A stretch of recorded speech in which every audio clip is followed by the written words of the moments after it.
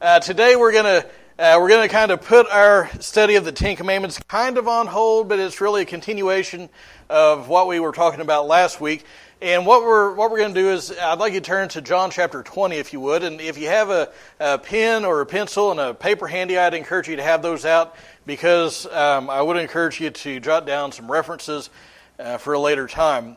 But we're going to be in John chapter 20, and we're going to pick up in verse 1. And I would encourage you to have your Bible and leave it open to John 20. We're going to be turned to a variety of passages. You may not have time to turn to all of them, but we will refer to quite a bit of stuff in John chapter 20. And so I'd encourage you to have that open, even though we're just going to have the first 10 verses up on the screen.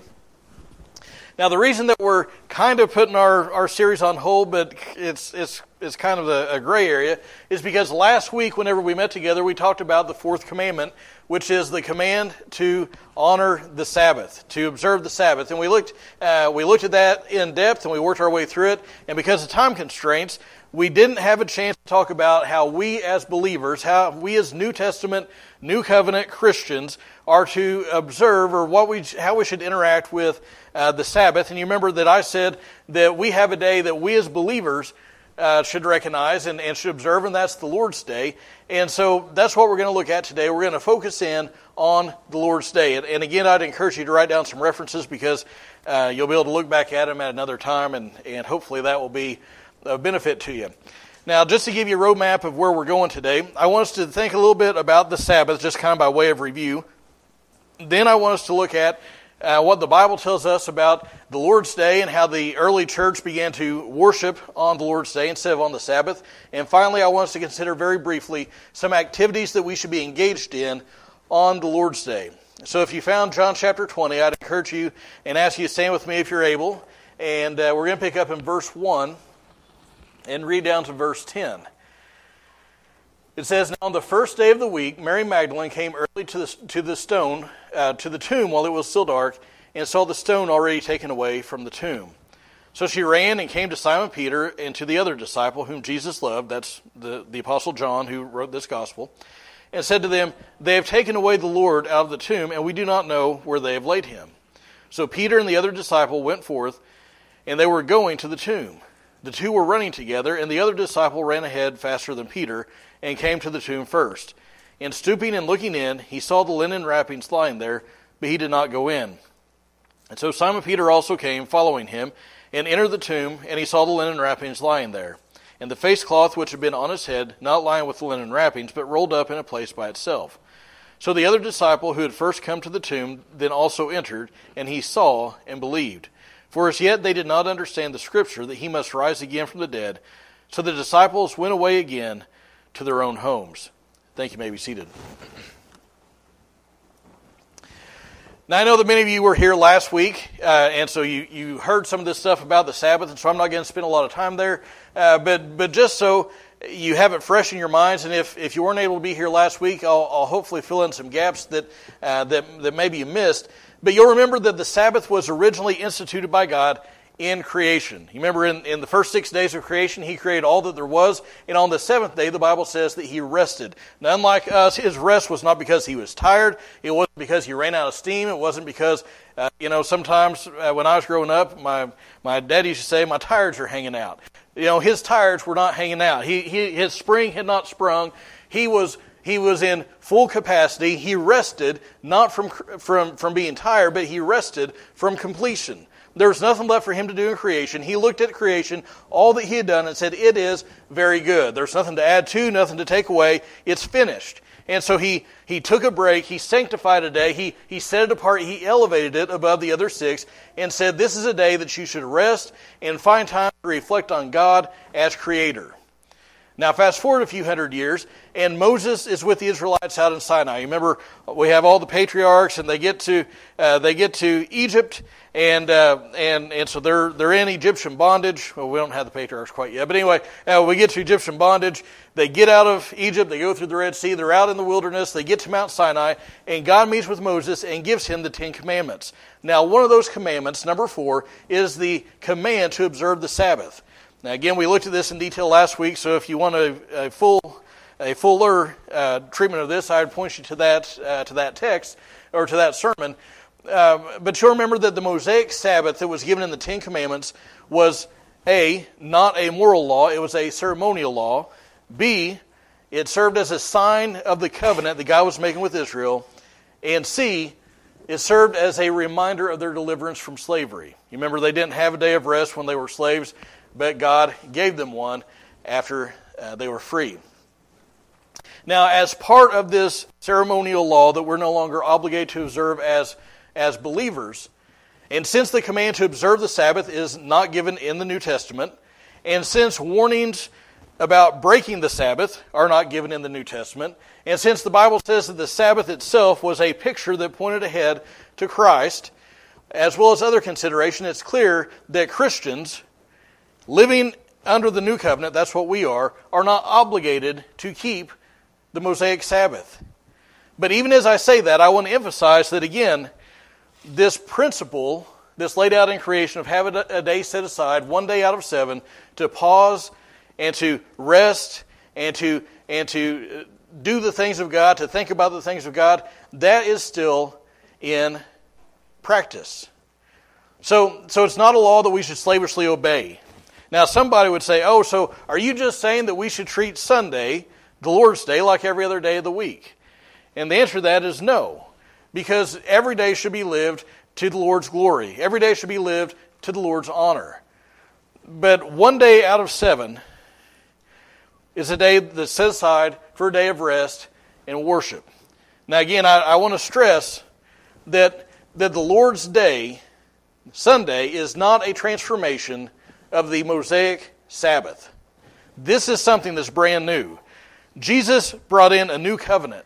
He brought the old covenant to a close. He brought in a new covenant, and with the new covenant comes a new day. Now some people want to think of Sunday, the Lord's Day, as the Christian Sabbath. Has anybody ever heard that phrase, the Christian Sabbath? I've heard that a lot throughout my years.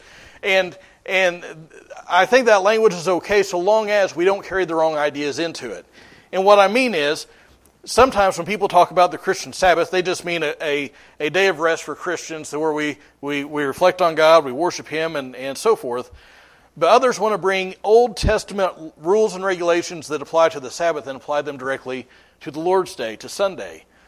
But I don't think that's valid, because I believe there's freedom here. And so what I want us to do is, now, have you ever heard somebody say, well, you don't have to go to church, be a Christian. I can worship God where? I can worship Him in the woods. You ever heard somebody say that? I can worship Him sitting in a deer stand. I can worship Him out in a boat while I'm fishing. In fact, being in nature is where I feel closest to God. I don't need to go to church. Well, the thing is, you can be around God anywhere, because God is everywhere. But that idea is off in the weeds, because the Lord's Day is a day for Christians to gather together corporately to worship God. And you're not being corporate with anybody out in the deer stand except the squirrels, and they ain't singing to Jesus. Okay, so they don't preach the gospel, they don't encourage one another. And in fact, if you've ever been deer hunting, you know that squirrels are very discouraging sometimes, because you know that there's a deer, and finally you see it, and it's just a squirrel, and it's pretty frustrating. But anyway, that's not valid. So I'm going to give you 6 reasons to set aside a day unto the Lord, and ideally that it be on Sunday. And I say ideally because there are some times that work schedules and stuff like that don't always allow people to worship on Sunday.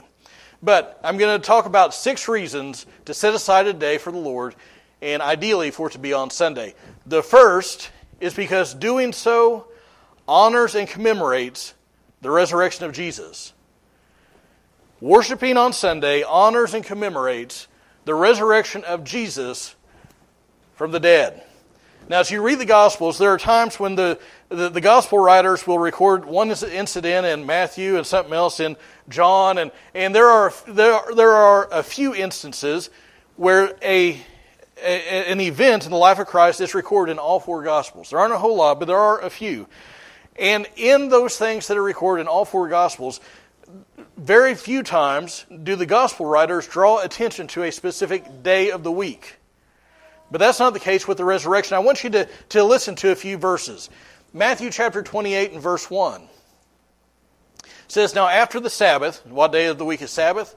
It's Saturday. So after the Sabbath, it's going to be Sunday. After the Sabbath, as it began to dawn toward the first day of the week, Mary Magdalene and the other Mary came to look at the grave. And we know the rest of the story. Mark chapter 16, verses 1 and 2. When the Sabbath was over, Mary Magdalene and Mary the mother of James and Salome brought spices so they might come and anoint him. Very early on the first day of the week, they came to the tomb when the sun had risen. Luke chapter 24 and verse 1. But on the first day of the week, at early dawn, they had come to the tomb bringing the spices which they had prepared. John chapter 20 and verse 1 that we read today. Now on the first day of the week, Mary Magdalene came early to the tomb while it was still dark and saw the stone already taken away from the tomb. Now did you hear a common refrain in all those passages? There was an emphasis on the first day of the week. They emphasized that the resurrection happened on Sunday. So when we meet together, many of us, we just come to church on Sunday because that's when you come to church. We've never thought about, why do we come on Sunday? What is it about this day of the week that makes it a special day? It's because it is every day that we meet, every week that we meet on Sunday, it is a commemoration of the resurrection of Jesus Christ. It is in honor of His resurrection. So the first reason is because it is a commemoration. It honors His resurrection from the dead. The second reason to keep the Lord's Day and to do so on Sunday is because that is when Jesus met with His disciples. That's when Jesus met with His disciples. Now I'm talking about post-resurrection, after the resurrection. Of course, they traveled around with Him. They were with Him for about 3 years, and so they were with Him 7 days a week. But I'm talking after the resurrection. Sunday is when Jesus met with His disciples. Now, I don't know if you've ever thought about the days as they're mentioned in Scripture, but I want to point just a few out. Jesus met with His disciples on Sunday. Now, it happened, His meeting with the disciples started on Resurrection Sunday. So early in the morning, He says, go, hurry, go tell the disciples we need to get things started because we got a lot to do. Now that's my addition there. But this all happened, all this stuff that we read about Him meeting with the disciples, that it happened on Resurrection Sunday. So in Matthew chapter 28, verses 8 to 10, He first met them in the garden. You remember the women came to the tomb. They saw the tomb was empty. They heard that Jesus had risen from the dead. What did they do? They went to tell the disciples, and while they were going, Jesus met them, and they began to worship Him. The Bible says they grabbed hold of His feet and worshiped Him. So on Sunday, we had the first worship service. Then later that day, in Luke chapter 24, verses 13 to 35, we have Jesus meets the disciples on the road to Emmaus. So you remember that there were some disciples that decided to go to Emmaus. It was another town, and they were walking along. Jesus shows up. They don't recognize Him. God had prevented them from doing so at that point, but they're walking along. They're all bummed out, and Jesus says, and this is the Jeff Braddock version, JBV. He says, hey, what's wrong? Why are you guys bummed out? And so they say, are you the only one in Jerusalem that doesn't know about all these things that have happened? We place our hope in the Messiah. This is my paraphrase. We place our hope in the Messiah, and He was killed. They murdered Him. They crucified Him, and they buried Him. And 3 days later, He said He's going to rise again. The women told us there's nobody at the tomb, and we're just bummed out. And what does Jesus say? He says, "O foolish men and slow of heart to believe." And then the Bible says that starting with Moses, He opens the Scriptures to them and He tells them how all these things in the Old Testament point to Jesus. And even then, even though they hear the first post-resurrection expositional sermon, they still don't know that it's Jesus. But they get to Emmaus and it's late in the day and they say, hey, Jesus acts like He's going to go on. They say, hey, it's late, why don't you stay with us and you can go on out tomorrow. And so Jesus stops and they sit down to eat and Jesus breaks the bread, He blesses it. And when He does that, that's when they recognize that it's Jesus. They recognize that it's Him, and what happens? He disappears. So they go and they run and they tell the disciples. This is all happening Resurrection Sunday. The women have come and they've told the disciples, Jesus is alive. We've seen angels and all these different things. The disciples don't believe them. So they go in a sealed room. John chapter 20. Look down to verses 19 to 25. If you have your Bible still open there. When it was evening on that day, the first day of the week, so this is still Resurrection Sunday, when the doors were shut where the disciples were for fear of the Jews, Jesus came and stood in their midst and said, "Peace be with you." And when he had said this, he showed them both his hands and his side, and the disciples then rejoiced when they saw the Lord. And so we get some more interaction, some stuff that he says to him. Thomas is not there. We don't know where Thomas is. He may have been out buying a gallon of milk. He may have been taking care of the livestock at home. Since he seemed like kind of a negative guy, he may have been out by himself. You know, some of us negative people, we're pessimists, and when something bad happens, we just want to be alone. And so maybe he was off by himself, sulking, saying, "I knew this was going to happen." You know. So anyway, for whatever reason, he wasn't there. But Jesus has shown up on Resurrection Sunday. And you know, when Thomas comes back, what that conversation must have been like. "Tom, we saw Jesus!" "Oh, yeah, right." You know, and so anyway, if you'll go down and look in verse 26, it says, "After 8 days, his disciples were again inside, and Thomas was with them. Jesus came, and the doors having been shut, and there stood in their midst and said, 'Peace be with you.'" So, we have Resurrection Sunday. We have the 7 days of that week. What's the 8th day? Be Sunday again, right? So on Sunday again, Jesus meets with his disciples. This time Thomas sees him, then we get this whole interaction. "I'll not believe unless I feel his hands and feet, or hands inside," and so forth. And Jesus shows up and says, "You believe because you see me, and blessed are those who believe and don't see," and so forth. Sunday is the day that the Holy Spirit was given at Pentecost. You say, "Now, Pastor, how do you know that was a Sunday?" Well, here's how. The Bible tells us so. It happened in Acts chapter 2. The Bible doesn't say what day of the week it was, but it does tell us. Here's what I mean. Pentecost was a Jewish feast. Penta comes from the word, it means 50. And so it was 50 days. Leviticus chapter 23 and verse 15 talks about the law of Pentecost. And it says it's to be 50 days after the Sabbath of Passover. And here's how Leviticus 23 says to count those days. It says, count 7 Sabbaths, and that seven Sabbaths, that's going to be 49 days, right? But you're 50 days. So 7 Sabbaths plus 1, so you're up to Saturday plus 1, that's Sunday. At Pentecost, the believers are already meeting together. On Sunday, they're gathered together. And it's on Pentecost, on Sunday, the Holy Spirit was given. That's when the church is born. All this is happening on Sundays. Do you see a pattern starting to emerge? There's something special about this day. Not only do we see that the Lord was meeting with His people on Sundays, not only was the Spirit given on Sunday, and the church was born on Sunday, but to go hand in hand with that, we have what I'm going to call apostolic example. That's a big word that means the apostles did it. The apostles did it. Now, Jesus had a history meeting with His people on Sunday, so it's not surprising the followers of Jesus began to meet together with other believers on Sunday too. Now, I just mentioned Acts chapter 2. At Pentecost, the believers were already gathered together. This is right after the resurrection, within about a month and a half. They're on Sunday, they're meeting together, praying. Later in Acts chapter 20, I have the text that should be up on the screen here in just a second. Acts chapter 20 and verse 7, it says, "On the first day of the week, when we were gathered together to break bread, Paul began talking to them, intending to leave the next day, and he prolonged his message until midnight." Now, I've been accused of being long-winded. You're going to be a sermon illustration one day, sweetie. This is. You remember that story where Eutychus, a young man, is sitting in the windowsill, and Paul goes to preaching, and he keeps going and going. He has so much stuff to tell them, and they're sitting there, they're eating up all that he's saying. But it's late at night. There are lots of lamps in the room, or a lot of torches in the room, and he falls asleep. And the problem is they're upstairs, and he falls out the window and dies.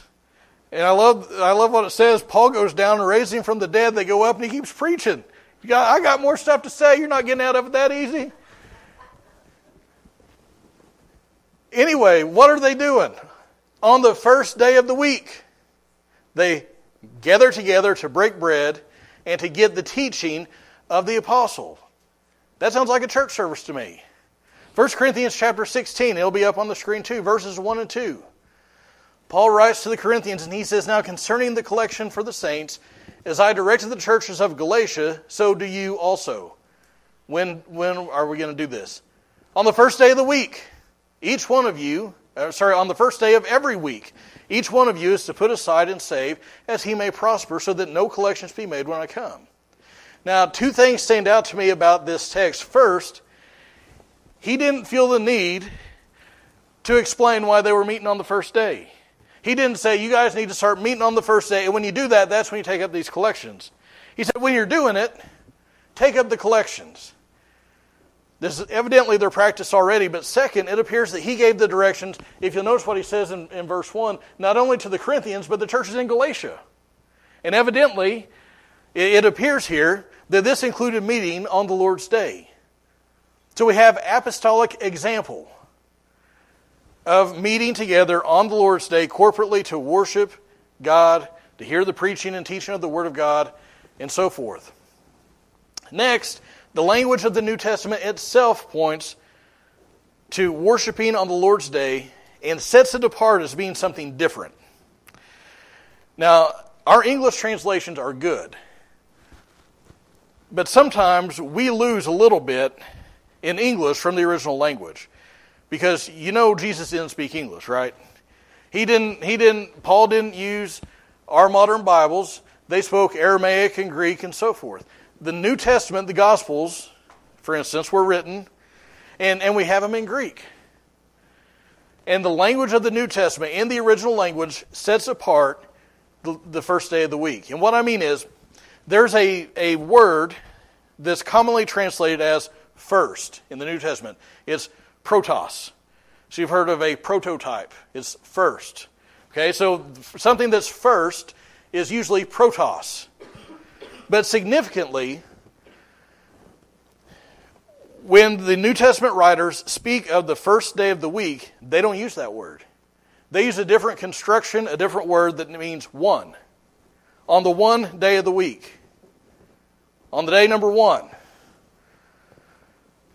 The only time that this word is used in the New Testament, it refers either A, to the day of the resurrection, or B, when the believers met on the first day of the week. The language itself, again, we don't pick this up because we say, oh, the first day of the week, that means Sunday. Yes. But the scripture writers set it apart in a subtle way. It says there's something different about this number one.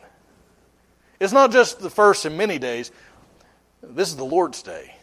And that's why Revelation chapter 1 and verse 10, John is writing. He's in exile on the island of Patmos. He gets the revelation. And he says in chapter 1 verse 10, I was in the Spirit on the Lord's Day. And I heard behind me a trumpet voice, or a loud voice like the sound of a trumpet. Now many conservative Bible scholars date John writing about 90 A.D.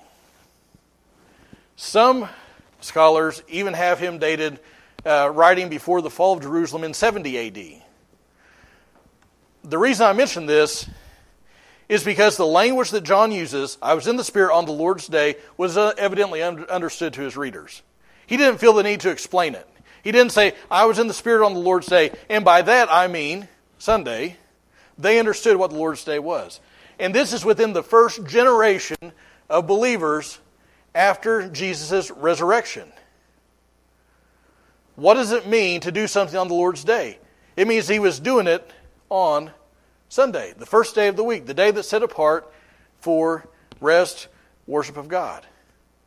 So, the reasons we should set aside a day of worship that we've covered so far, if at all possible that it be on Sunday, is it commemorates the death, burial, and resurrection of Jesus Christ from the dead. Second reason is because it follows, it's when Jesus met with his disciples. The third reason is it follows the example that's set by the apostles. Number 4, the language of the New Testament itself sets that day aside as something different and special and unique. And number 5, Jesus rested from his labors of salvation. Jesus rested from his labors of salvation. And this is probably something that many of us have never considered, but I just want you to think about it. In the creation, God He created all that there was in 6 days. It was complete. It was finished. He rested. On the cross, Jesus' work of redemption was finished. You remember as he hung there on the cross just before he gave up his spirit, what did he say? It is finished. Nothing to add, nothing to subtract. It is finished. It's done. He lived a perfect life. He died in the place of the sinners who had put their faith in him. It's finished. We can't add to his death. We can't add to his resurrection. We can't take away from it. And at the resurrection, God's plan of salvation was finalized and realized. Romans 4 says he was delivered over for our transgressions and raised for our justification. And just as creation was complete and God rested from his labors, when Jesus finished the work of salvation, it was complete. He rested from his. You say, well, how do you know that? Because the Bible says after the ascension that he sat down at the Father's right hand.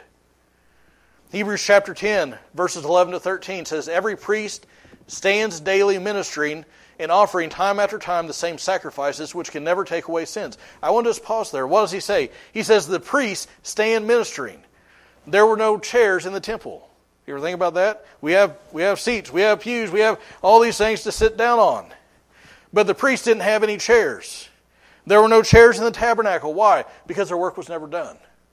Every year, every day, they would go in, offer sacrifice after sacrifice after sacrifice after sacrifice after sacrifice. And that's it, day after day after day after day after day, year after year. Why? Because the offerings that they made were never finished. They were never sufficient.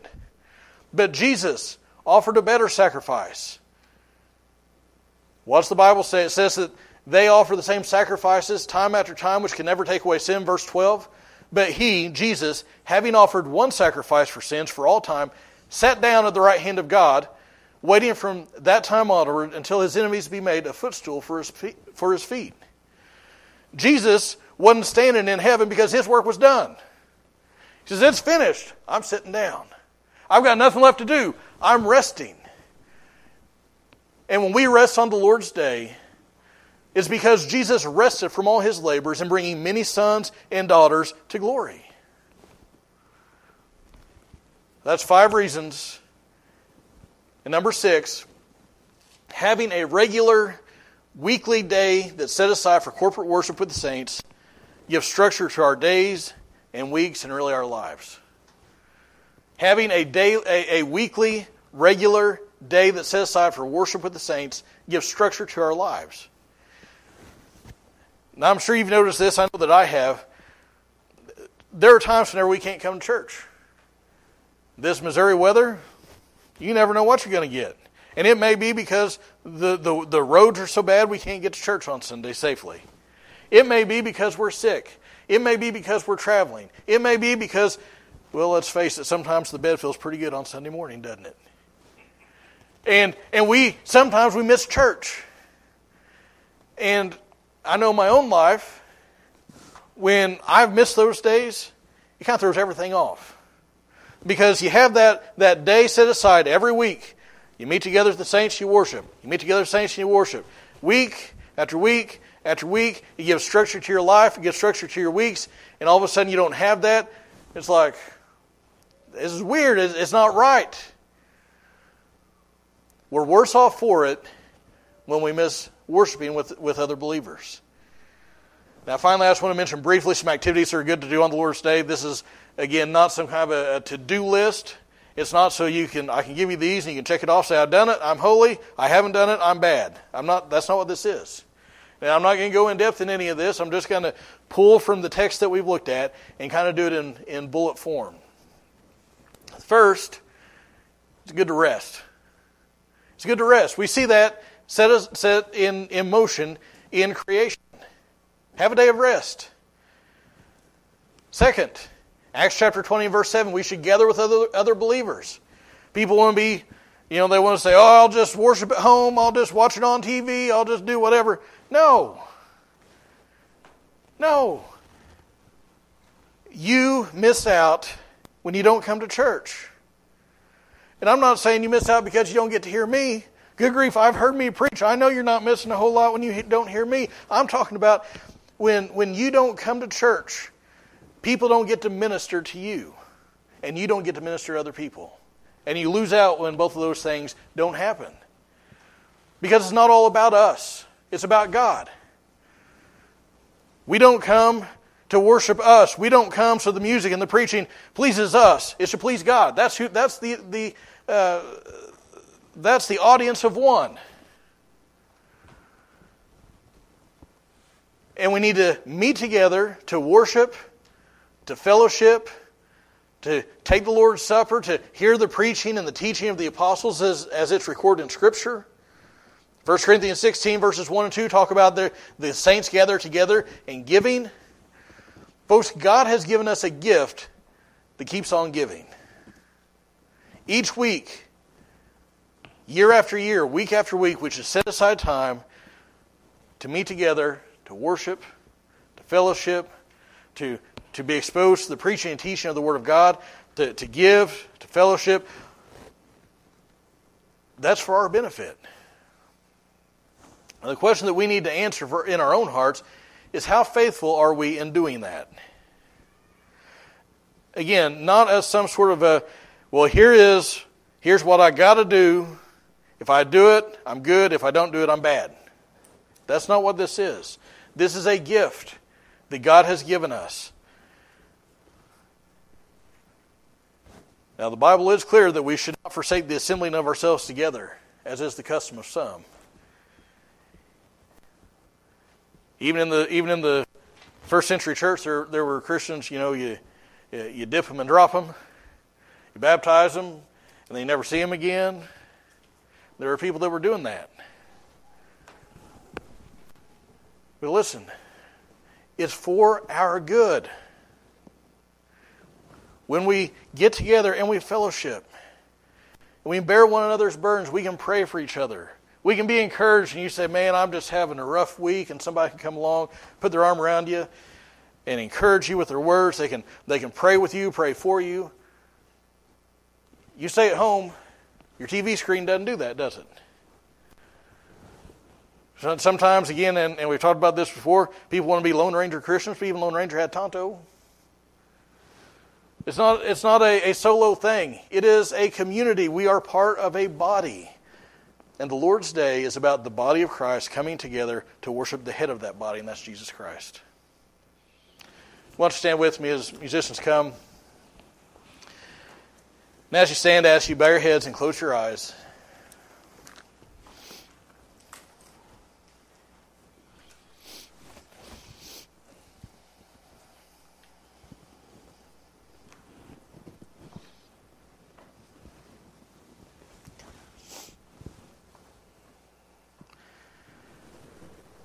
And again, I'm not saying these things so that to cast stones at anyone. I'm not saying this to make any of us feel guilty. I'm not saying this so we can pat ourselves on the back and say, I'm here every time the church doors are open. Go me. And that means I'm doing good with God. That's not what this is about. This is a gift that God has given us to set aside a day for rest, worship, reflection.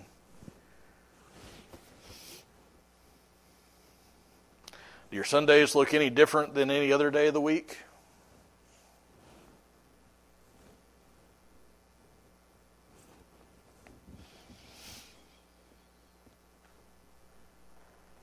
Because we tend to go to one extreme or the other, don't we? We have that one side where we either treat like every other day, where we get like the Pharisees that made man subservient to the Sabbath. And had so many rules and regulations that it took the joy and the gift of the Sabbath out.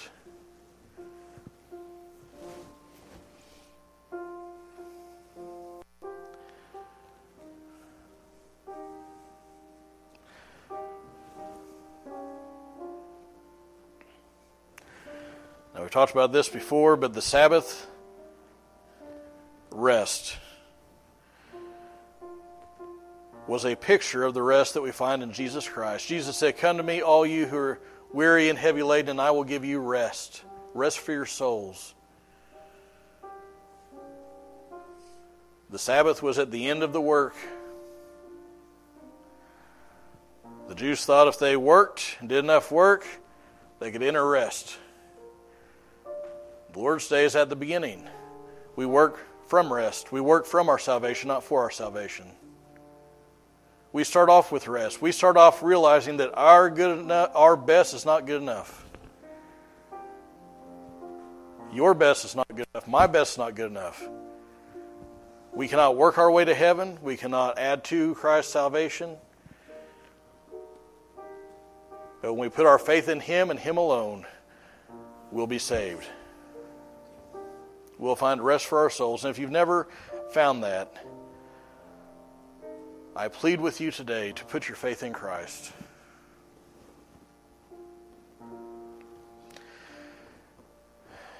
Our Heavenly Father, Lord, we thank you that even in the midst of the daily grind, the rat race, the monotony of going through life, and sometimes it does seem monotonous. It's just day after day, the same thing, same song, different verse. That in the midst of all that, you've given us a regular, weekly gift. Not just the gift of salvation that's found in Jesus Christ, but the gift of rest and worship. And we know that our worship of you is not about us, it's about you, but Lord, we know we benefit from it. It helps us remember that you are bigger than our problems. It helps us remember that you're the one that saves us, not us. It helps us remember all these things and put us in the right perspective. God, I pray that you'd help each of us to set aside time on the Lord's Day to come together to worship, to fellowship, and all the rest. And Lord, for the person who's never accepted Christ as their Savior, I pray that you would help them to see that they cannot earn their way to heaven.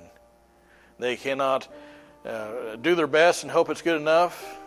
Hope that their good outweighs the bad, because we know that our righteous deeds, the things that we wouldn't mind people know about, we'd like people to know about, the things we're proud of are as filthy rags.